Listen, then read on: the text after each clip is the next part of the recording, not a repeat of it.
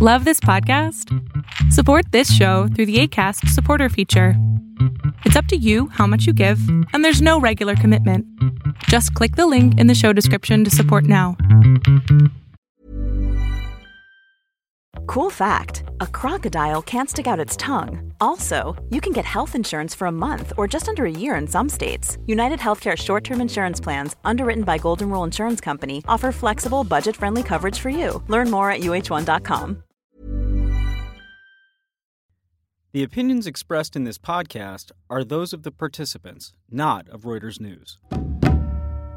There was a massive psychological change that I observed in Donetsk. It wasn't that they were scared that the same thing would happen to them. It was more like a kind of a moral outrage. They were looking for evidence that there really were fascists.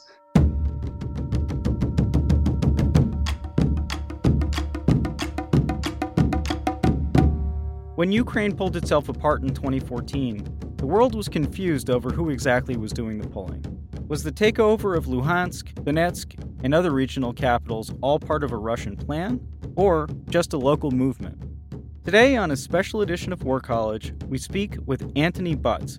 He was in Donetsk when it all went down, and has a very interesting take on exactly what happened.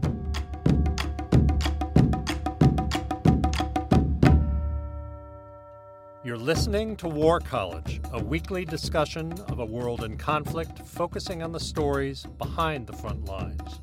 Here's your host, Jason Fields.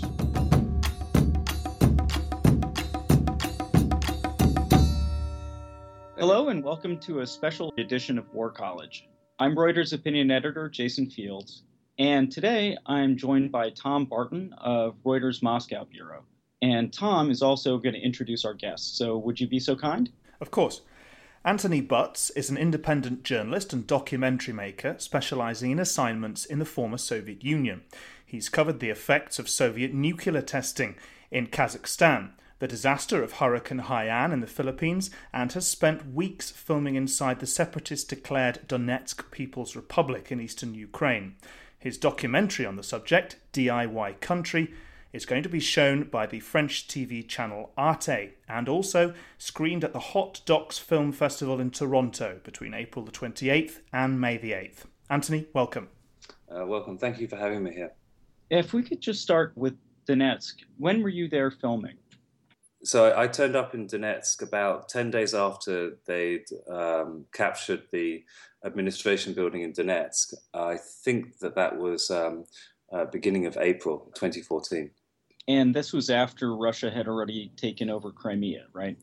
Yeah, I mean, things were moving very fast at that point. There'd been, obviously, the revolution in Kiev 2 months before, and then Russia had invaded Crimea shortly after that, sort of spearheaded by its sort of special forces taking over buildings pretending to be locals. And then, it seemed like a similar kind of thing was going down in the sort of Donbass at that period of time, buildings sort of falling to mixed bag of soldier types and locals. And when I sort of turned up in the region, I went to Slavyansk first, and filming there was impossible. It was just far too dangerous. But then Donetsk was taken over, and that seemed to be a sort of a different kettle of fish. It was almost like an entirely separate project. The building wasn't taken over by gunmen, like elsewhere. It was taken over by local activists. And that was kind of very interesting because it was far more open. It seemed that a kind of a different project kind of put the civilian face on things. And it was very difficult to disaggregate whether it was really planned by Russia or was something kind of like very freewheeling and fluid from the grassroots pro-Russian movement. Can you just describe Donetsk to us? How many people live there? Russian speaking, I assume? Yeah, so Donetsk is the capital of Donbass, which is the sort of eastern Ukrainian region. It's sort of famous for its coal and industry. Just under a million people live there. It's almost entirely Russian speaking. It doesn't necessarily mean what people's sympathies are. My guess is that people were wanting to return to the Soviet Union. Donetsk was kind of quite empty until the Soviet Union came along, and they sort of just obviously used it as a big industrial power base, lots of mines, lots of smelters and stuff like that. So people had this sort of very kind of like industrial, stereotypical worker identity. Suddenly, 23 years ago, they find themselves part of Ukraine, and this really leaves the people quite lost at sea. Some of them take up the Ukrainian identity, some of them the Russian identity, but most of them still feel in the Soviet Union. And over those years, Ukraine didn't really serve these people very well because of the corruption. The oligarchs took over all the mines and industry, milked them for all it's worth, left it in ruins. And so people were kind of very bitter at what independence had done for them because of the oligarchy. And they saw the Soviet Union as, better times. And simply because Russia, under Putin, it's kind of making itself out like it owns the Soviet Union brand. So people associated Russia's sort of oil wealth and so on with the Soviet Union brand and thought that somehow joining Russia, being part of Russia, is going to make their lives better. Russia's going to bring back the Soviet Union. It's going to give them some of that nice oil wealth and restart their industry. Whereas they felt that Ukraine, with its pro-Western stance and association with the IMF and sort of structural adjustment programs and all that stuff, was just going to leave the whole region much worse off than it was even back then. Their identity was very fluid. Do you perhaps feel that, obviously the big question that the world asks is about Russian involvement, and obviously Russia continues to deny that it ever had its actual official forces there in eastern Ukraine.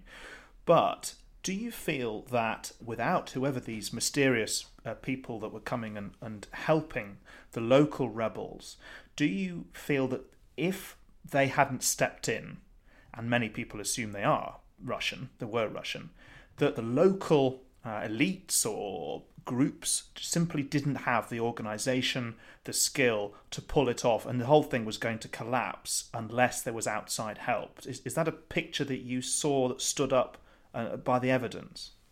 I think that Russia was involved somehow, but I don't think it was as direct as everyone's thinking. I think it's more, at least in Donetsk, I think somebody was behind the scenes in placing Pushilin there, but I have a feeling that was done through oligarchs. And who told the oligarchs to do that?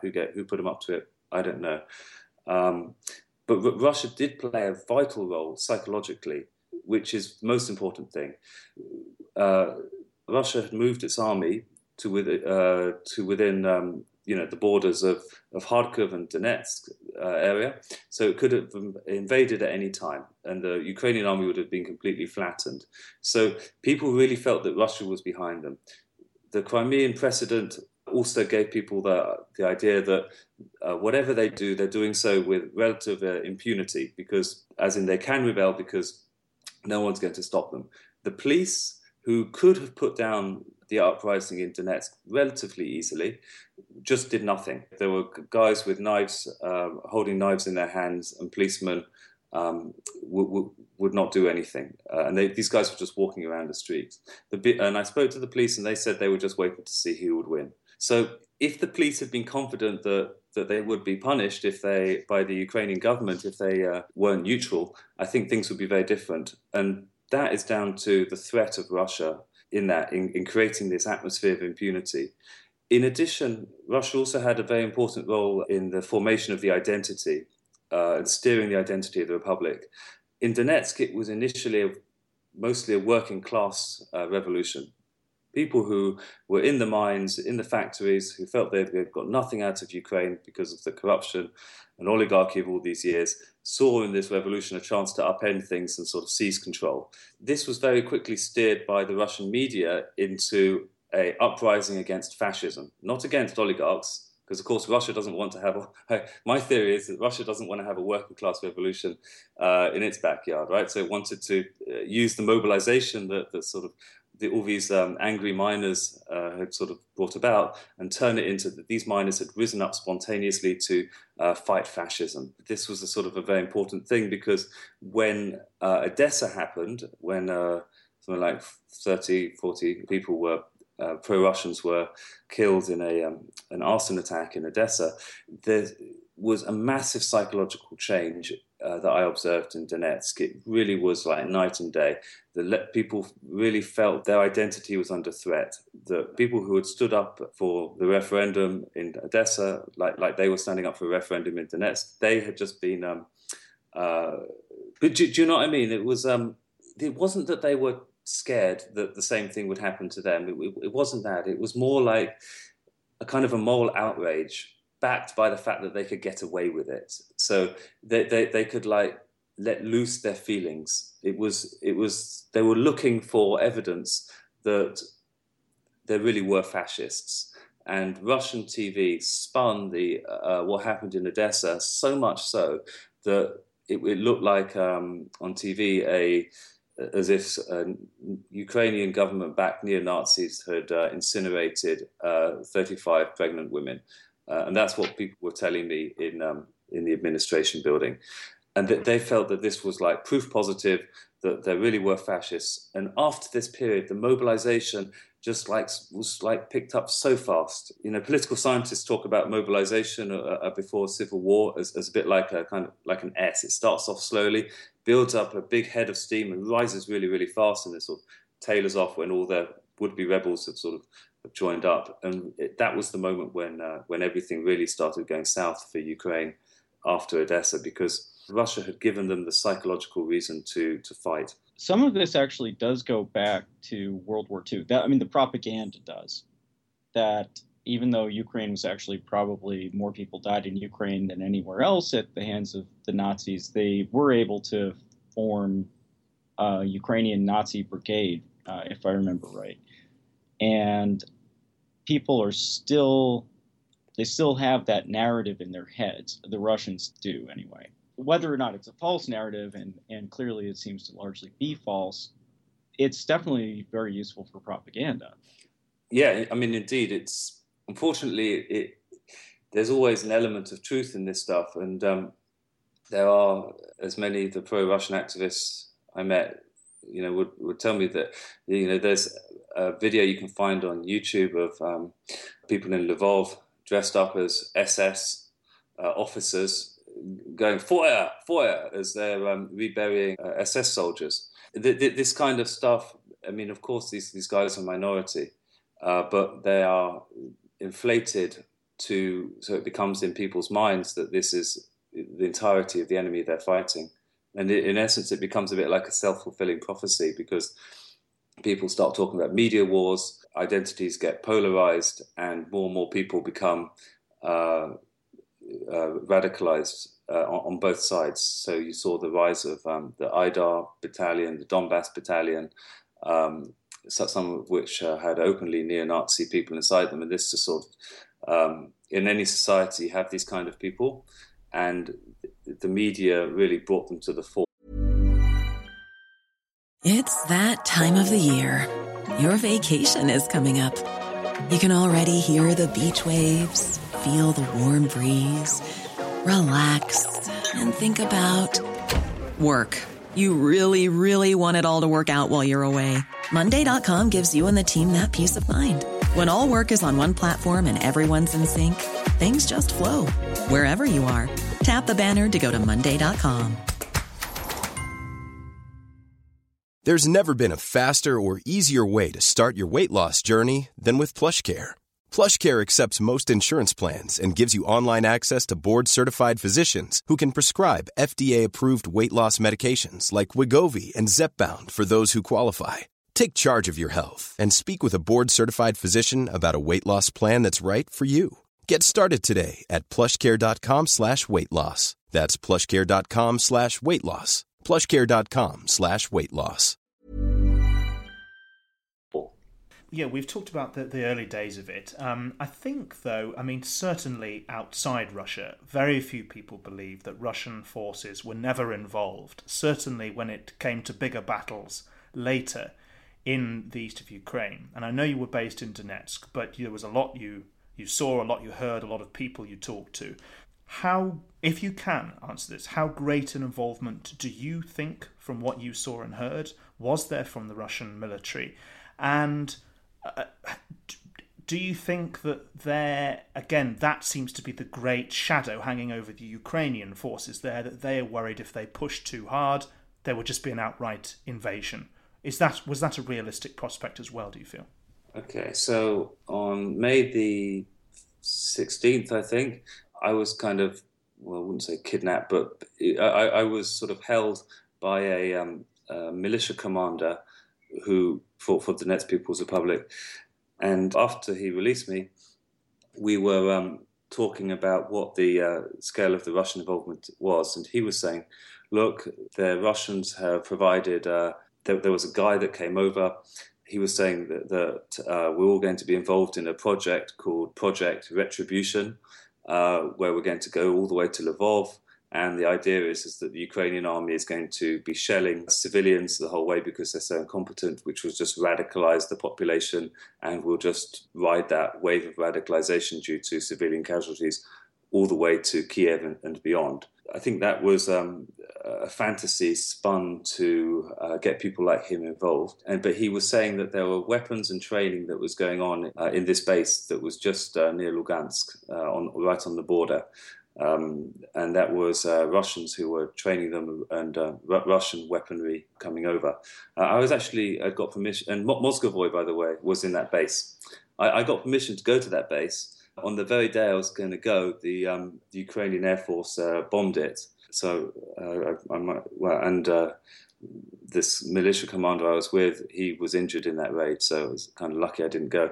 The point being that mid-May, the Russians had already set up some training center. There was an active moving of weaponry across the border. Now, whether this was the Russian army that was directly doing this, whether this was Russian volunteers, I don't really know. But for sure, it can't. It must have had the blessing of the Russian border guards or elements in the Russian forces for that to happen at a minimum. So, I mean, that's like 2 years ago, right? This kind of trickling in of weaponry that was coming in at that time really sort of was important in the sense that it started giving people guns, because there weren't many guns that people had in Donetsk at the time. And it was also at this time when Russian volunteers started coming over. And really, they were Russian volunteers. I know a lot talked about the Russian army, but all the guys I met were volunteers. Whether they were paid for by the Russian government, it's not clear. But the Russian army was important, I think, as later on when it looked like several times that the Donetsk People's Republic was losing because the Ukrainians were much stronger than they anticipated. And so the Russian army came in to save the day at least several times. And that's why the thing was a stalemate, because the Donetsk People's Republic was never allowed to really grow beyond its initial sort of borders. And it just became trench warfare. Can we talk just a little bit about the situation now? Who controls Donetsk? Yeah, it's a good question. So, in my opinion, you've got people like Pushilin, Zakharchenko, and so on. They notionally control Donetsk, but really the true masters are the Russians. For instance, my character in the film, Boris Litvinov, who is the head of the Communist Party, was kind of threatened by Alexander Borodai, who was the Prime Minister of Donetsk People's Republic. And he's a Russian consultant, right, from Moscow. So he basically said, look, this is a recorded phone call. You can sort of listen to it on the internet. It's quite entertaining. He said, look, Boris, don't run the Communist Party. Stop all your activities, because I've got to know that you're on our side. And Boris was kind of like tried to bluff Borodai by saying, people are going to have another revolution. I am barely holding them back from the barricades. And this was kind of like bullshitting from Boris's part, because I turned up to a couple of his sort of like little rallies where he was trying to get communists involved to try to put in some kind of bring the government of the Donetsk People's Republic back to its sort of working class origins. Kind of nobody really turned up apart from a few old women. And then Boris was then pushed out of the local elections. So there seems to be a lot of evidence that Russia is really pulling the strings here, using people like Pushilin as puppets. And insiders that I met with in Donetsk People's Republic were saying that the way it works is Russia provides the military guarantee. Also, the economy is also completely dependent on Russian aid. So Russia can always withhold the aid. And that will mean there's civil unrest inside the republics. This is their sort of lever over them. Plus, also because they allow the officials to skim off some of that aid, that's a way for keeping them sweet.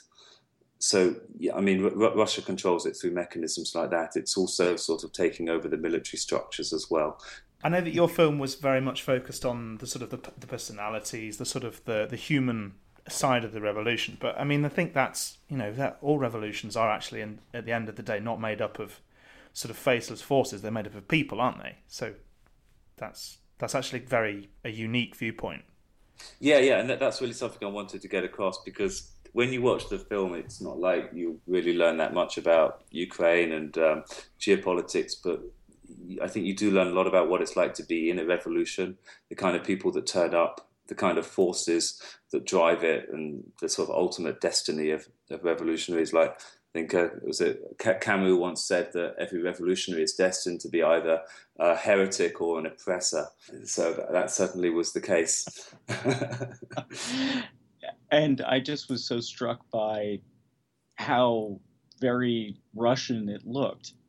Just the way everyone was dressed, the casual profanity, I mean, it's just such a interesting looking group. I mean, they look, I guess, like what they are. They look like people who came out of factories or mines, or, I just thought it was fascinating. There really is a civilizational difference between the type of people in Donbass that are for the Soviet Union, for Russia, because they reject, they're kind of people out of time, right? They reject the way that Ukraine is trying to, the hipsters in Kiev and the Maidan, all people who want no corruption and so on, because it's a completely different kind of people, really. All this kind of stuff about gay Europa. And that thing, it's just a sort of an expression of the fact that they really consider themselves a different kind of people.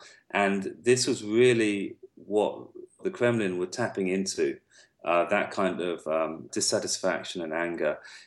Russia helped a lot by providing key military and logistical support and ideological support and so on. But they gave voice to grievances that were already there. And one mustn't forget that Ukraine deserves a significant amount of blame in this whole crisis for basically failing to deal with these kind of deep-set grievances. That's why you'll find now that there's a lot of public support still for the rebel movement, even though they know that they were taken over, in many ways they were fooled and so on. They're still proud that they stood up for, I guess, it sounds a bit pathetic, but for their dignity, These were things that Ukraine hadn't addressed, and it dealt, it sort of paid the price, really, in the kind of, in the sort of anarchy of geopolitics for that. And it's very logical. I mean, it seems to fit the facts, so it's hard to, if you listen to it from the outside, and I mean, just an American point of view, I mean, I couldn't be further from the events. It's hard to defend, right? I mean, yes, they are getting screwed, but maybe it doesn't help to do what they're doing. But you know what? This is very, very philosophically interesting, because if you don't stand up and fight against these big forces, right? Because it's capitalism is about conflict, right? If you don't fight, then you don't get anywhere. But they had tried. It's not as if it's the first time that people in Ukraine had sort of tried to fight these big forces of corruption and so on. Each time they'd done that, they'd been screwed over. I remember going to Donetsk about 5 years ago and doing a story on kidney transplants. People were selling their kidneys in Donetsk because the corrupt policemen were framing their relatives and threatening to not let them be in school, go to university and so on. And so they were having to sell their kidneys to raise the cash to bribe the police. This is, if you don't control this kind of stuff, then people will seek more violent forms of getting what they want, and they'll obviously get manipulated along the way. This is no different from what Trump is doing. And whether you blame Trump as the baddie Who is responsible for that, for what's happening in Russia? Yeah, there'll always be somebody like Hitler or Trump or somebody who will capitalize in on this grievance. But ultimately, you've also got to blame the people and the system that let it get to that state as well. And when you ignore that, when you just pin the blame on Russia or Trump or whatever, you're doing a massive disservice to these people, because it's not like they're going to not be pissed off. They're going to carry on being pissed off, and at one point they will rebel. Whether that's morally right or wrong to rebel, you know what? I'm kind of feeling as though if you ignore people, then they have a moral right to rebel, because they're literally, society has got to be fair. I think we'll have to end it there, but thank you so much for joining us, and it's fascinating to find out exactly how this came about.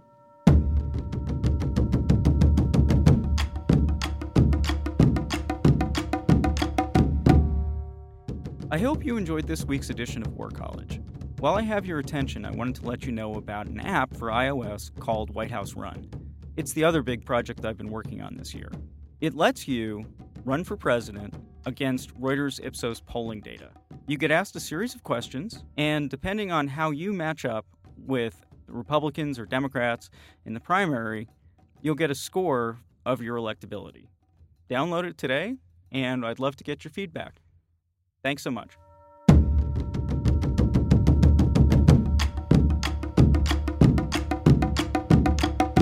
Next time on War College. So the FBI's counterterrorism game has a full title of Don't Be a Puppet, Pull Back the Curtain on Violent Extremism.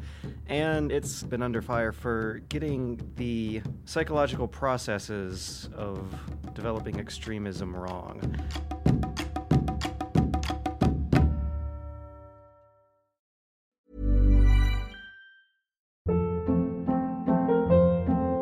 Hold up. What was that? Boring. No flavor. That was as bad as those leftovers you ate all week. Keke Palmer here, and it's time to say hello to something fresh and guilt-free. Hello Fresh. Jazz up dinner with pecan-crusted chicken or garlic butter shrimp scampi. Now that's music to my mouth. Hello Fresh. Let's get this dinner party started. Discover all the delicious possibilities at HelloFresh.com.